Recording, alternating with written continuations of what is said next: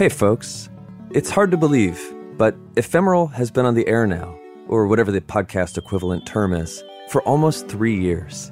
In that time, our team has continued to grow, what for me has been a dream come true. To that end, this and next episode, you'll be hearing from our producer, Max Williams, who heretofore has been working with Trevor and me behind the scenes.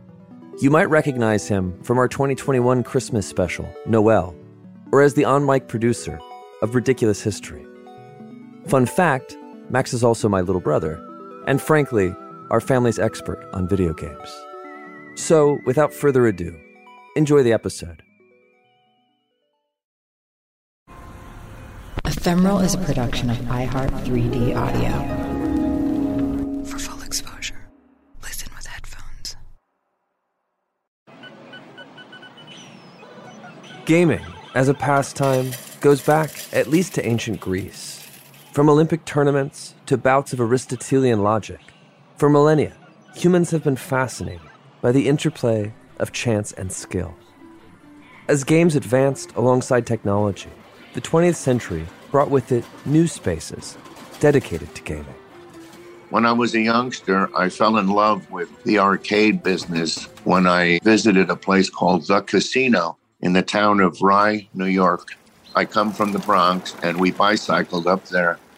And I just loved the smell of the wood on the floor, the games, the noises they made. Totally unlike what we see today when you go in an arcade with the electronic noises, beeping and screaming, and all of the interesting electronic aspects that define today's amusement game.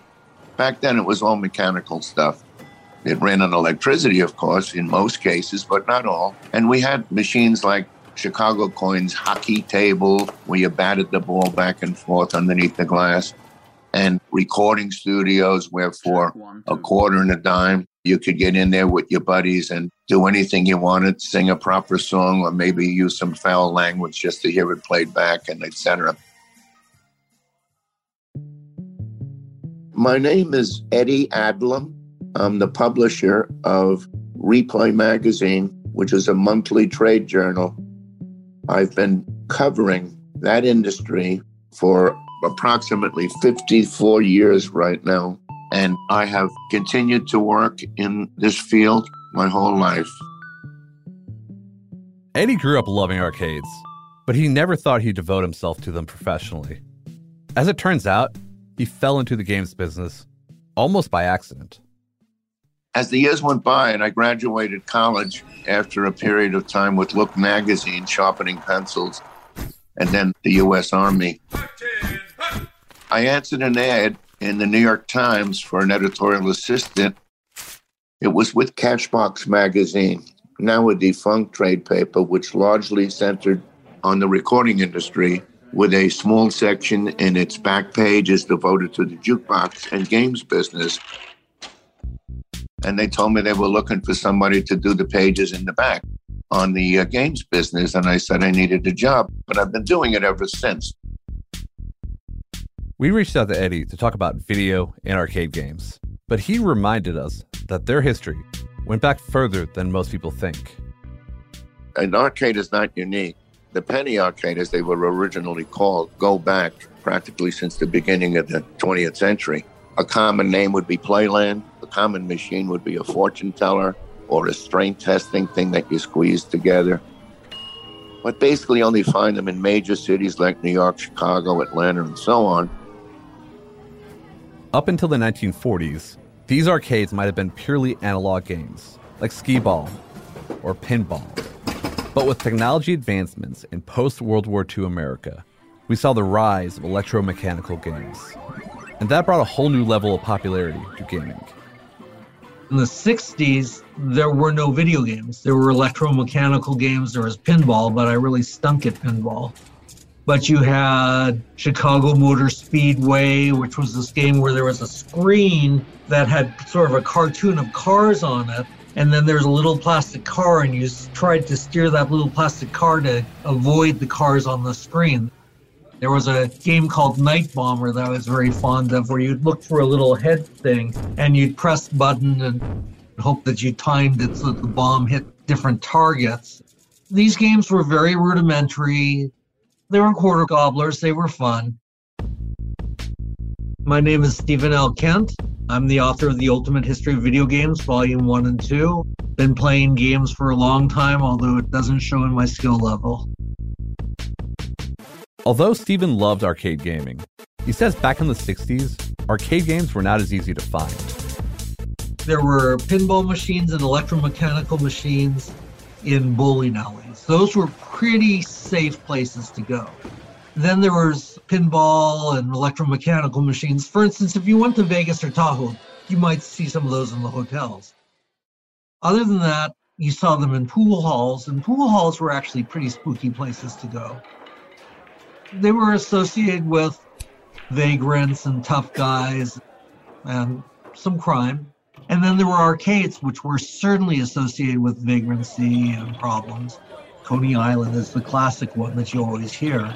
They might smell like somebody had urinated just outside. Somebody might have vomited. They were places you didn't necessarily want to send your 5-year-old. When you say arcade to young folks, they have a very different view, tinged with all the redemption games, the games where you get the tickets that you then redeem for a game. When you say arcade to old folks, they think of a room or a cavern where the lights are almost all out except for maybe some neon lights on the wall. Music is playing, maybe a jukebox. She's got Betty Davis Eyes by Kim Carn, Eye of the Tiger. Most of the light in the room is the low glow coming from the arcade machines, and you can hear all those iconic little blips and squeaks and things that the different machines made. And people are making little rows of quarters to say that they're reserving the next game. Eddie says there's a reason that kids like Stephen found arcades so wonderful, despite their grunginess. It's the poor man's country club. Whereas people with money could go to the little country club and play golf and blah, blah, blah. People who are working class people or youngsters in high school could get into a different realm in the head with the lights of the machine, the challenge of trying to beat it so you get a repeat play or extra innings is just a nice way to recreate. The word recreation, if it's pronounced properly, is recreate. Although it wasn't yet available in arcades, the first video game was being developed behind the scenes in the 1950s.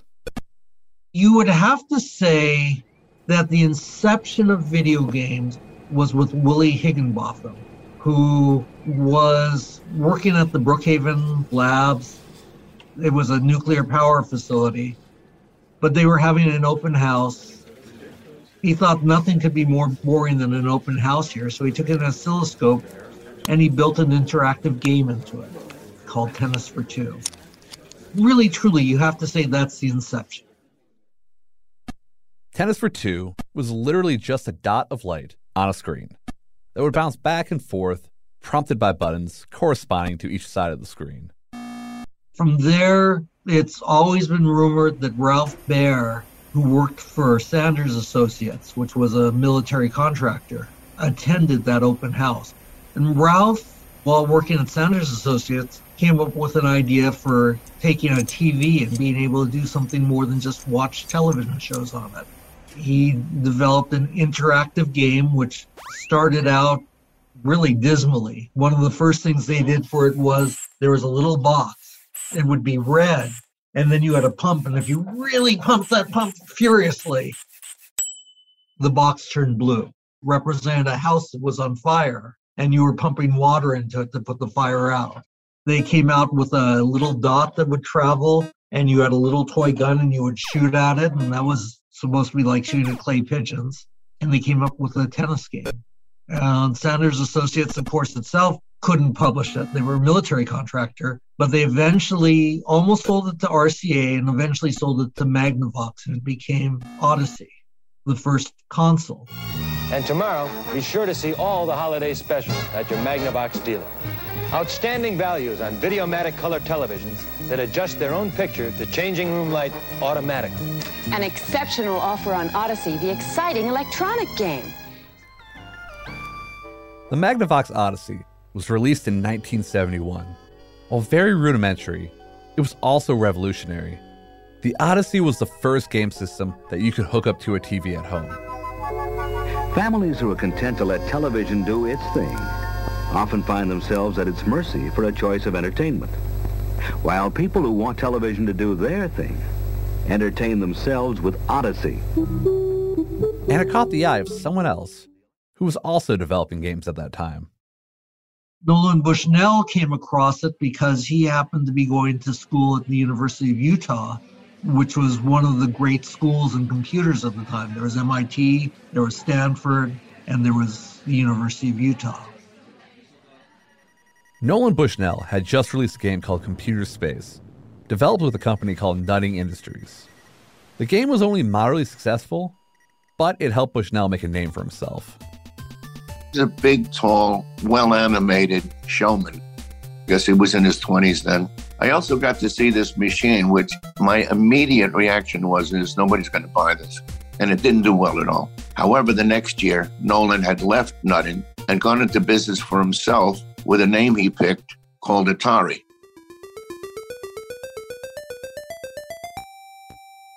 Nolan hired a guy by the name of Al Alcorn to design a game based upon a Magnavox game.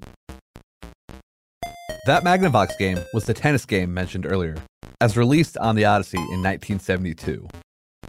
Atari's first product was Pong, which was, of course, very closely based on Odyssey.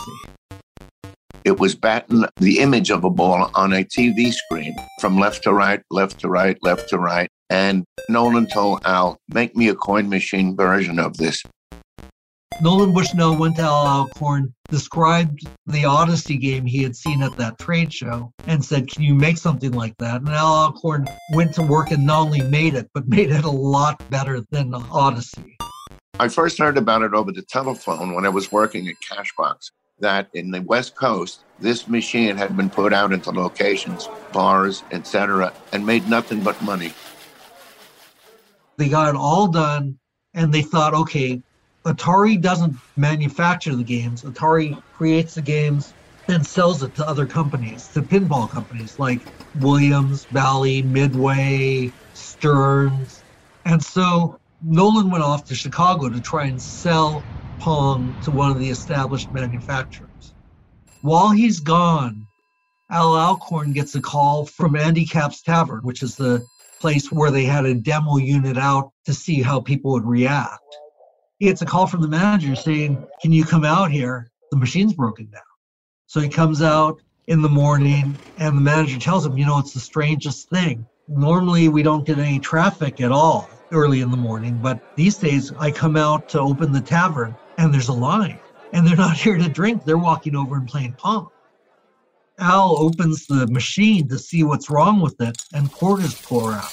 It was overflowing with quarters. That's what was going wrong. So he called Nolan and told him, and Nolan decided on the spot, Atari isn't going to just design the machines. Atari's going to start making them. Nolan, working with Ted Dabney, figured out how to take this game that would only play on a $30,000 computer and replicate it on a relatively inexpensive technology that people could play in arcades.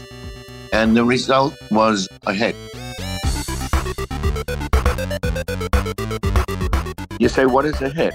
Machines cost money. If you have a machine, let's say, in a bar, where the commission to the bar owner is generally 50% of the take, and you have $200 in the cash can in that machine when you come to make collections, you net $100. You need a lot of plays to just pay for the machines.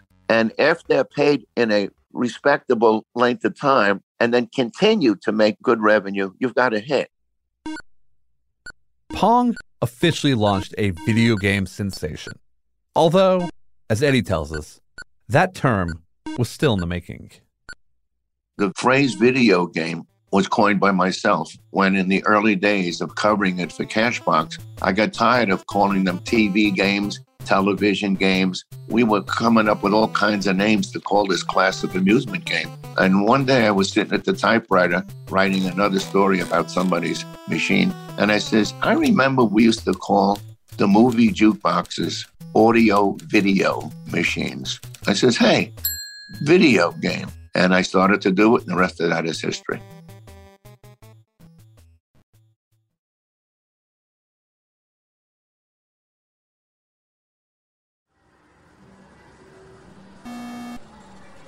With the release of Pong, video games quickly became a burgeoning industry. So Pong barely came out, and then all of a sudden everyone starts making Pong-alikes because they can see the writing on the wall. Pong is huge.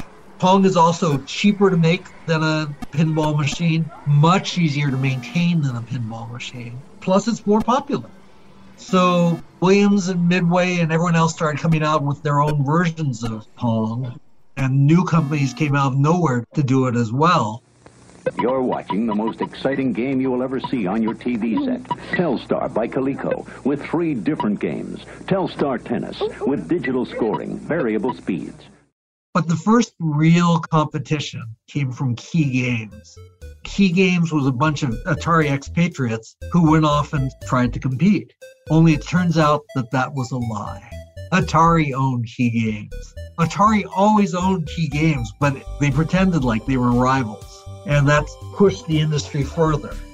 If you take a look at what Atari did, they made Pong, the first sports game. They made Gotcha, the first maze chase game. They had Grand Track and Sprint, the first racing games. As the leader in the industry, Atari grew rapidly. In 1976, they released the video arcade game Breakout, which was partially designed by 2 famous Steves, Steve Jobs and Steve Wozniak. Did you try Breakout with a big wall? Did you try Breakout with an extra ball? And it was sort of a return to Pong. Only now you're not playing horizontally, you're playing vertically. And at the top of the screen there are bricks, and when your ball hits those bricks, the bricks disappear, and you're trying to beat your way through one wall, and then there's another wall, and then there's another wall. Nolan Bushnell says he designed the game. Other people have said that other people designed it. Who knows for sure? But one thing is certain. There was a young Atari engineer who was involved in all of this. His name was Steve Jobs. When you design a game, every chip in that game is going to cost you over the life of the game tens of thousands of dollars. Let's say you make 10,000 copies of that game. If the chip costs $5, that's $50,000. Bushnell asked who can redesign this game to get some of the chips out. Steve Jobs was not an engineer, but he was working on a small homebrew computer package with a good friend named Steve Wozniak. He was quite the engineer. I think he was viewed pretty roundly as the most brilliant engineer in Silicon Valley at the time. Jobs was also not a huge video game player. Wozniak was. So Jobs asked Wozniak to come over, gave him pizza, let him play whatever game he wanted for a while. And then when everyone was gone, said, could you redesign this game for us and get some of the chips out? The story goes that his redesign worked perfectly, but it was so brilliant, and he had taken so many chips out that they couldn't replicate. Famously, Steve Jobs told Steve Wozniak that he was only getting a portion of what he really was getting, and he pocketed the rest. According to Bushnell and according to anyone who would know, Steve Jobs then plowed all the rest of the money directly into Apple. But he did mislead Wozniak, and that was pretty much the end of their friendship. Meanwhile, companies in Japan were starting to jump on the video game bandwagon. The first of which was Namco. You have to look at Japan at the time to understand their success. First of all, Japan loves technology, and Japan loves storytelling. Japan loves glitz, and video games were all of those things right from the start. Japan, at the time, was better at renovating than innovating. So they took this idea of video games that American companies had come up with, and they found ways to change it, to make it more fun. Video games became incredibly popular in Japan, so incredibly popular that there was no keeping up with the demand. Pretty soon, Taito creates a game which Midway imports and adds changes. They enhanced it with a computer. It was the first game to have a computer processor in it. That game was Gunfight.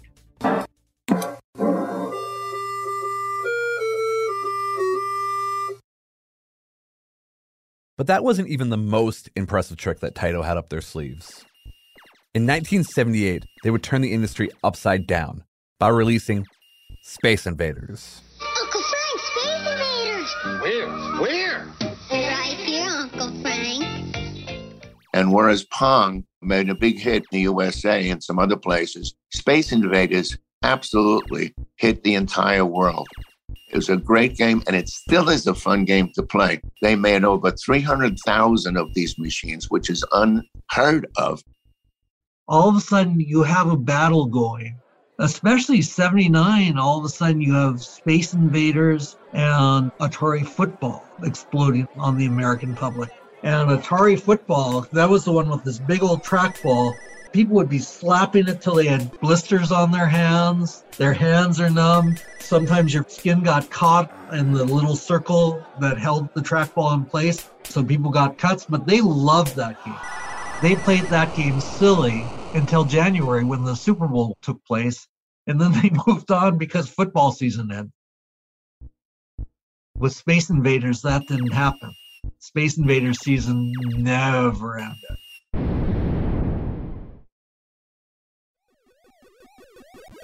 Reacting to Space Invaders, Namco developed some big hits of their own, including Pac-Man and Rally X. Also around this time, a small Japanese company named Nintendo started to make games.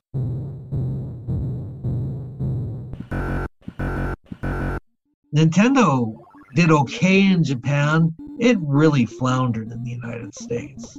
They had a game called Radar Scope that was like the third biggest game in Japan the year it came out. And they thought it would be big here, but it wasn't. And so they created a conversion kit to make it a new game that they thought might be able to save the company. And that new game was Donkey Kong.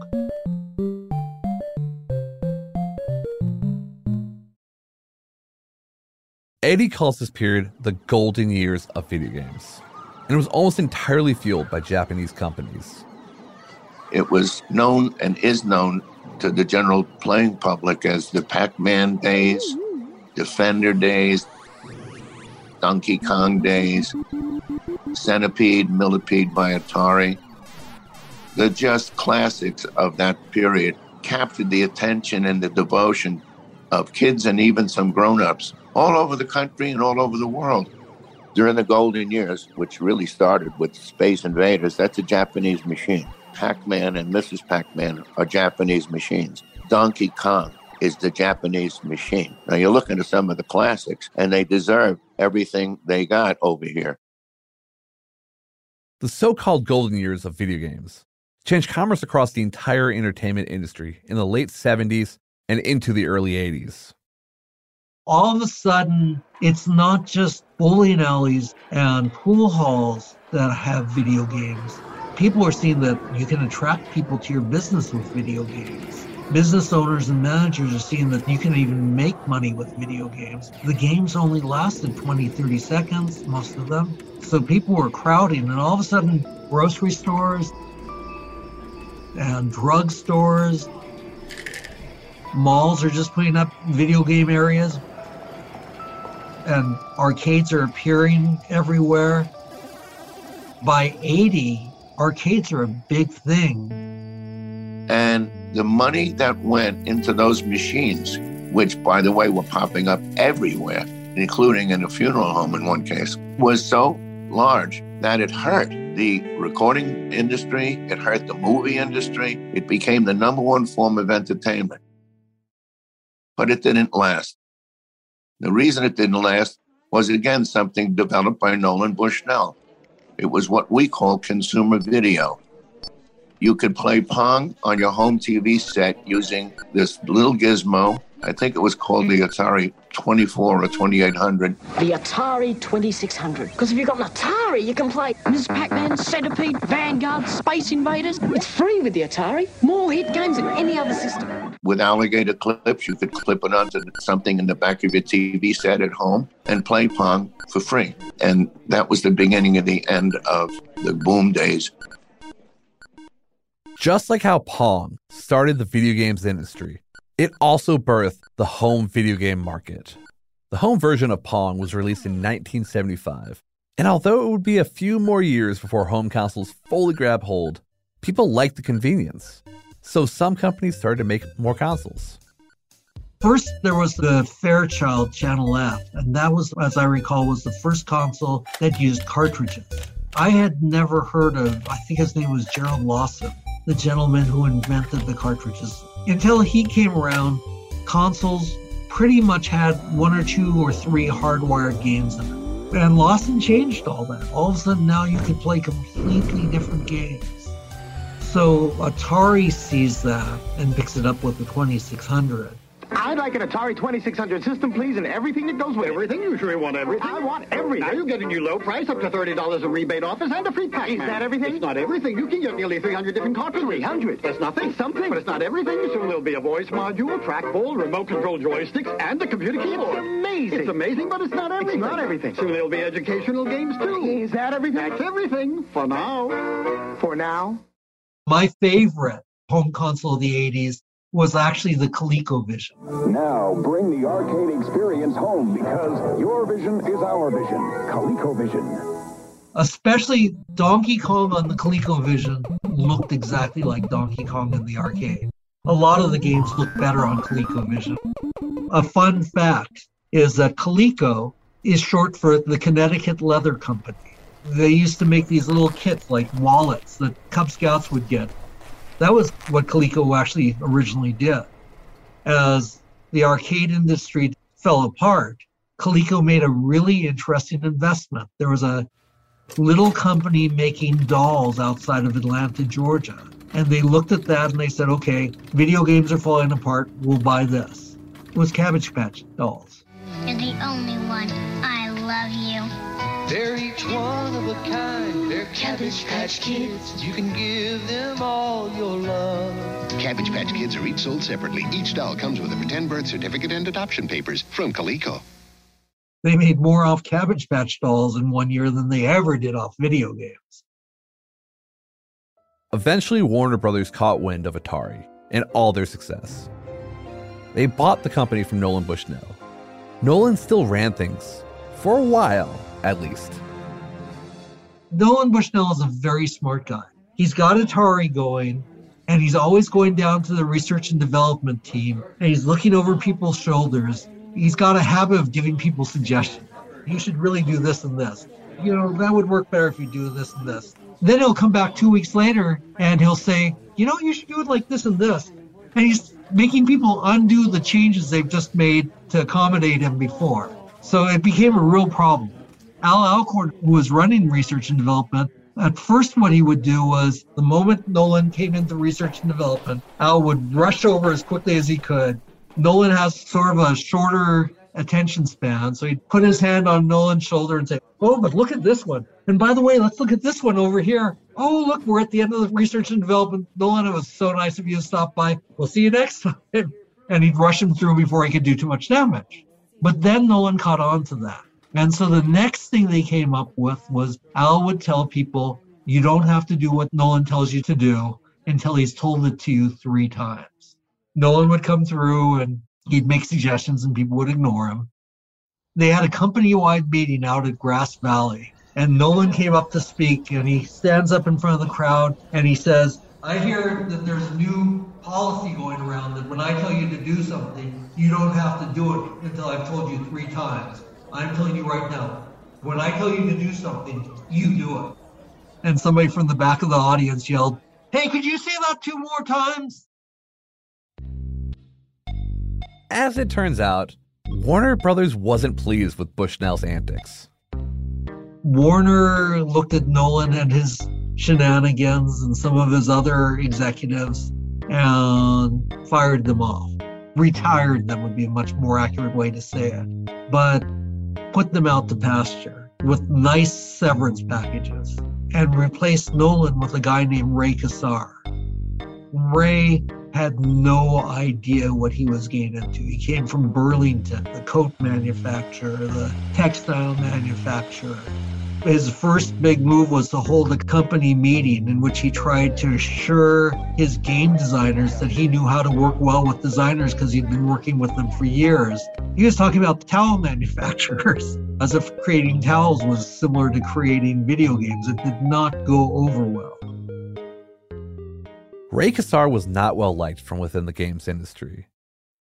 A lot of people left because they didn't like being under Ray Kassar. And a lot of people left because they knew there was money at the other end of the rainbow that wasn't at Atari. They were making $20,000, $30,000 a year. They were making Atari a lot of money, but they weren't making a lot of money. Ray Kassar told all of his designers, the guys who designed my towels don't tell everyone what towel they did. I don't want you telling people what games you worked on. But there was a silver lining to his lack of popularity. We got to give credit where credit is due. The first open world game is also the game with the first Easter egg. Of the original 10 designers, one of the last 2 to remain was a guy named Warren Robinette. Warren was working on a game called Adventure. If you've watched Ready Player One, that's the game at the end. Warren Robinette was proud of Adventure. He wanted people to know who was behind it. That's why he created the first digital Easter egg. You could only carry one object at a time. If you carried the ladder, you didn't have a sword to defend yourself. But if you got that ladder and you leaned it against the wall at the very end of the game, at the far end, and you climbed up to the top of it, even though there was no visible door, you would pass through an invisible hole in the wall. And then if you ran your cursor over that wall, you'd find that there was one hot pixel. And then if you pulled that pixel and you carried it back to the front of the game, you opened a hidden room. And in that hidden room, in rainbow letters by Warren Robinette, he didn't think anybody would ever find that. I remember talking to him about it. He told me about going out to dinner. He'd quit Atari by this time, or he was just about to leave Atari. He's out to dinner with his friend. And I said, what did your friend say when you told him that? And he said he didn't. And I said, why? And he said, well, if I couldn't keep the secret myself, how could I ask my friends to keep it? So here's this amazing innovation he's done. There's no way in the world anybody's ever going to find it, right? Except there's this kid.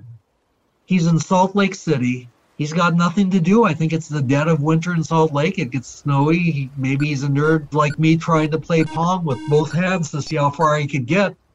For some reason, he climbs up the ladder. For some reason, he walks through the hole. For some reason, he finds the pixel and carries it all the way back. And he calls Atari and says, there's a glitch in your game. They had no idea. They thought he was crazy. Unfortunately for Atari, stories like this were few and far between, and it left them unprepared for what came next in the video games industry.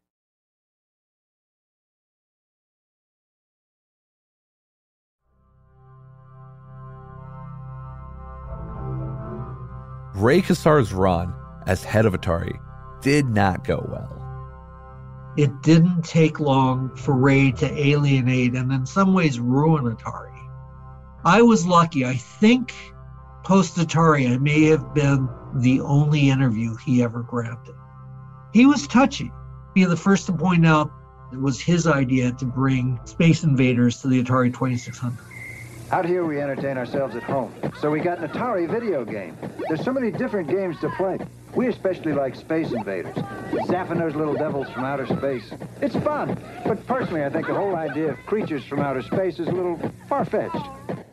And that was a big thing, but they made some huge mistakes. There were 2 almost concurrent disasters. The first one was E.T. The movie E.T. had come around, was a huge success. Warner wanted to lure Steven Spielberg away from Universal, where he was making E.T. and movies like E.T. and Jaws. And so part of what they did was they said, look, Steve, here's $25 million licensing fee for E.T. $25 million in 1982 was unheard of. So they promised him all that money, and they promised him the game would be ready for Christmas. And he was going to hold them to that. They didn't realize it takes a year to make a game. And this is July. They're leaving 3 or 4 months to make a game. And they brought in this one guy, Howard Scott Warshaw, to make the game. Warshaw was a good choice. He was a bright guy. He was a good game designer. He had made the Raiders of the Lost Ark game. They assigned him to make the E.T. game. They gave him no time to do it. They gave him really, truly no budget because the $25 million had been spent on it. Games at that time were made by one person. If there's going to be music in the game, you came up with the music. If there was art, you came up with the art. You did the programming. They gave Howard an unreasonable task, and he went after it and came out with a virtually unplayable game. I mean, everyone in the world hates that game. I'm not sure you can fully blame Howard for it. According to Eddie, this sort of tie-in movie and game deal was a pretty common thing in the 1980s. We call that a licensed game. It's a good marketing tool. It draws you. But they're only good for the first quarter, we used to say. And you say, what does that mean? The rule is if the license is basically a marketing draw, it's an eye attractor, an interest attractor, but basically the game itself, regardless of what it's called, is going to have it in the legs. Let's say the Rolling Stones pinball. Oh, I wonder what that's like. You go over and you play it a couple of times. If the game isn't any fun, I don't care if it's George Washington or your teacher at school's face on the game, you're not going to play it. It's only good for the first few plays until the game itself is the attraction rather than the license. The other game was Pac-Man. Bear in mind that at the time, Pac-Man was the most popular game in the world. Pac-Man had been on the cover of Time magazine and Mad magazine. Pac-Man was the best-selling arcade game of all time. Drop Atari Pac-Man into your Atari video computer system and you're playing the hottest games in Space Invaders, Atari Pac-Man. They released an Atari 2600 version of it, and it stunk. It was terrible. It didn't play or look even vaguely like the game in the arcade. People didn't like it. And concurrently, America had lost its focus on video games. Arcades started closing. First, it was the big ones. You had these huge arcades, and arcades are like blue whales, the biggest animal that's ever lived, but it only eats krill. And it's the same thing. You had these huge arcades that were living on quarters. And as long as you have quarters lined up on the machines, you can live on those quarters. But when a few less people show up, and a few less people are playing, and the people who did show up again and again were the people who were better at games. They were the people who could make a quarter last a minute. And thus, arcades started to fall out of popularity.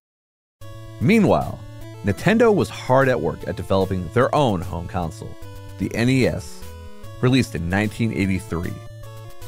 Over in Japan, Nintendo's just preparing to release their Famicom, which is short for Family Computer, which would be repackaged as the Nintendo Entertainment Center in the United States.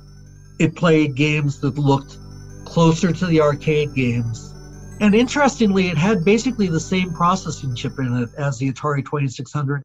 I mean, if you played Mario on it, it looked just like the arcade game.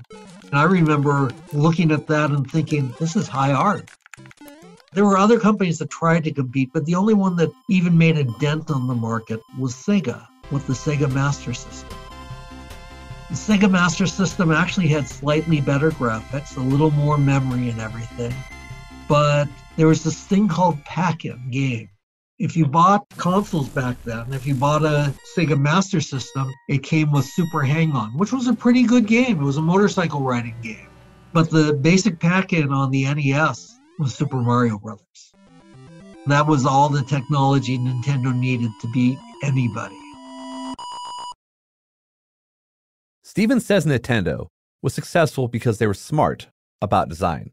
They created iconic characters that would stick in the minds of players everywhere. Something's coming up the plumbing, Luigi's in a bind. Giant turtles out to get him, creepy crabs are right behind. Spider flies, cheaper giants, they're all coming out the pipes. Mario, where are you? In a lot of ways, the growth of video games is like the growth of Hollywood. In some ways, the death of arcades is like the death of movie theaters. There was a time when Charlie Chaplin was very big. And then people kind of looked at Charlie Chaplin and, he was cool. He was old school, but we like Audie Murphy. Audie, welcome to the Army Hour. Thanks, Demps. It's nice to see you again. Or we like John Wayne. I got no interest in you today. Stand clear and you won't get hurt. Or eventually we like Arnold Schwarzenegger. Hasta la vista, baby. Originally, Pac-Man and the aliens from Space Invader were cool things, but they didn't have very long legs. Donkey Kong somehow became far more iconic, even though Pac-Man outsold Donkey Kong. But Mario had an advantage in that Mario got the NES. There was never a Capcom console, right? The people at Nintendo were very intelligent in that they realized as Mario goes, so goes our console. They started looking for other icons they could create. What will the future bring from Nintendo? More hits like Super Mario Brothers. Arcade hits like Kung Fu. Nintendo has the most video game hits. Hogan's Alley, Duck Hunt, and more like baseball and Excite Bike. And you can play them only on the Nintendo Entertainment System. Now you're playing with power. For a little while, it looked like it might be Excite-A-Bike. Certainly Duck Hunt is still remembered. But they came out with this game that was so dicey called The Legend of Zelda. Did you see the latest Nintendo newsletter? Whoa, nice graphics. I'd like to get my hands on that game. You mean you haven't played it yet? We can play it on my Nintendo Entertainment System. It's The Legend of Zelda, and it's really rad. Those creatures from Ganon are pretty bad. Octoroks, Tektites, Levers, too. But with your help, our hero pulls through. Yeah, go Link, yeah, get Zelda. Awesome. Intense. The Nintendo Entertainment System. Your parents help you hook it up. Did people really want to invest this much time in a game? It was a dicey thing for Nintendo to do, but they really threw their weight behind it. And it caught on. It rivaled Mario in popularity. Nintendo released their first handheld console in 1989 and called it the Game Boy. This effort was led by a man named Gunpei Yokoi. That's a very sacred name to me because Gunpei was one of my first friends in the industry. He affected Nintendo culture almost as much as Shigeru Miyamoto, the creator of Zelda and Mario and Donkey Kong. Miyamoto created the personality of the games. Nintendo to this day makes family-friendly games because Miyamoto likes to smile when he creates games. Gunpei Yokoi, he was nice, he was quiet, and he was miserly. His whole view was that you could do things using old technology very cheaply. Even though he wasn't the creator of the NES, the people who did create it were trained by him. And the NES, if you take a look, is basically the same chip as the Atari 2600. He created the arcade hardware that Miyamoto used for Donkey Kong. And in the case of Game Boy, he takes just this very, very old chip and monochrome technology, and he puts it all together. What he sees is everyone knows this chip. This is an ancient chip. Anyone in the world can program on it. It doesn't need to be color. And he makes an assumption that nobody else would make.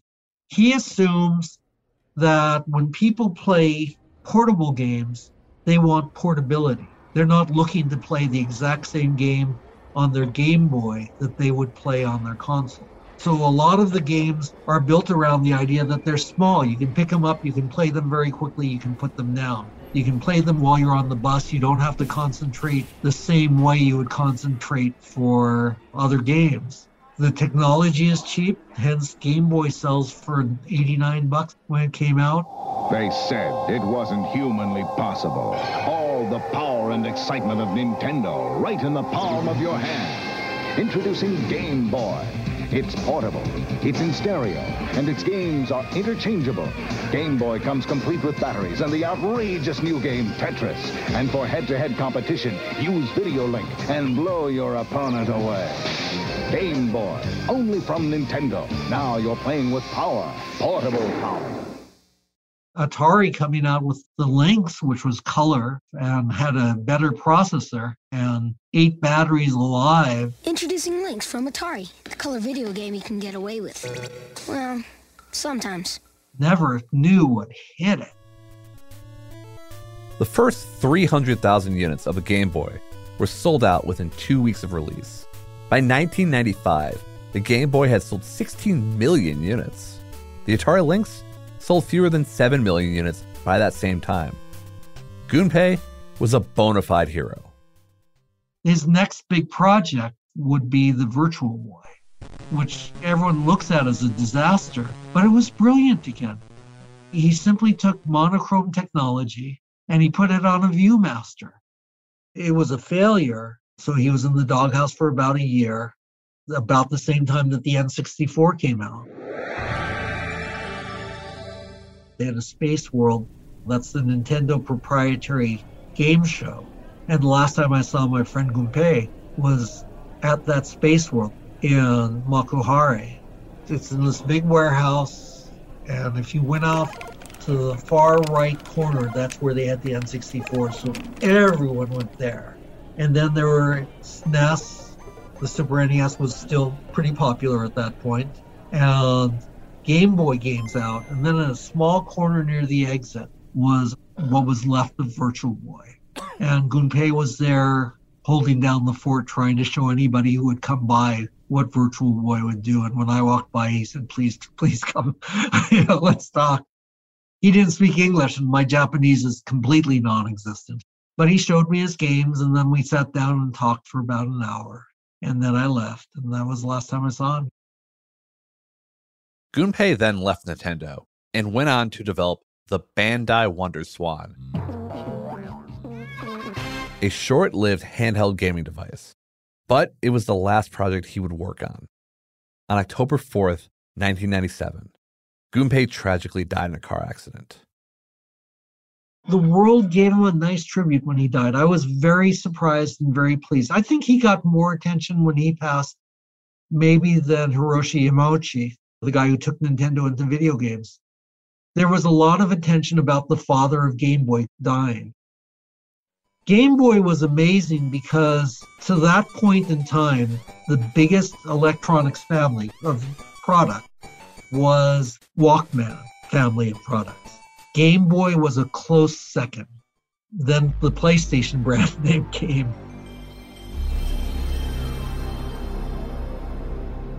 And that was that. Sony Entertainment entered the video game market in 1994 with the release of PlayStation. We'll talk about Sony, Nintendo, and the Microsoft Xbox in part 2. All that on the next episode of Ephemeral. This episode of Ephemeral was co-written by Max Williams and Trevor Young, with editing and sound design by Max Williams. Stephen Kent is the author of The Ultimate History of Video Games, Volumes 1 and 2. And Eddie Adlam is the publisher for Replay Magazine. Some of the great music this episode, like the piece you're hearing now, comes courtesy of the artist Mon Plaisir. If you've listened to Ephemeral for a while, you've heard a lot of their work. And we're happy to announce we'll have an upcoming episode interviewing the artist. For now, hear more at loyaltyfreakmusic.com. Tune in next episode for Video Games Part 2. In the meantime, find us on social media. We're at Ephemeral Show. And for more podcasts from iHeartRadio, visit the iHeartRadio app, Apple Podcasts, or wherever you listen to your favorite shows.